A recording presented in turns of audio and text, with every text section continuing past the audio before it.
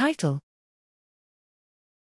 Proteomics of Resilience to Alzheimer's Disease Identifies Brain Regional Soluble A-beta Levels, Actin Filament Processes, and Response to Injury. Abstract: Resilience to Alzheimer's disease, RAD, is an uncommon combination of high disease burden without dementia that may provide critical insights into limiting the clinical impact of this incurable disease. In this study, we used mass spectrometry-based proteomics to quantify regional protein differences that characterize RAD. Starting with over 700 brain donations, we identified 43 extensively annotated research participants who met stringent inclusion-exclusion criteria and analyzed matched isocortical regions, hippocampus, and caudate nucleus.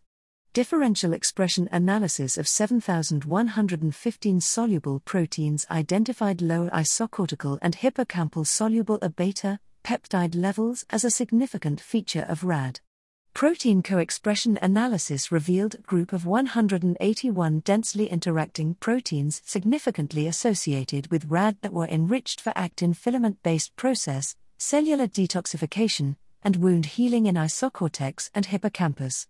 We further support our findings using data from 689 human isocortical samples from 4 independent external cohorts that were the closest approximations of our clinico-pathologic groups.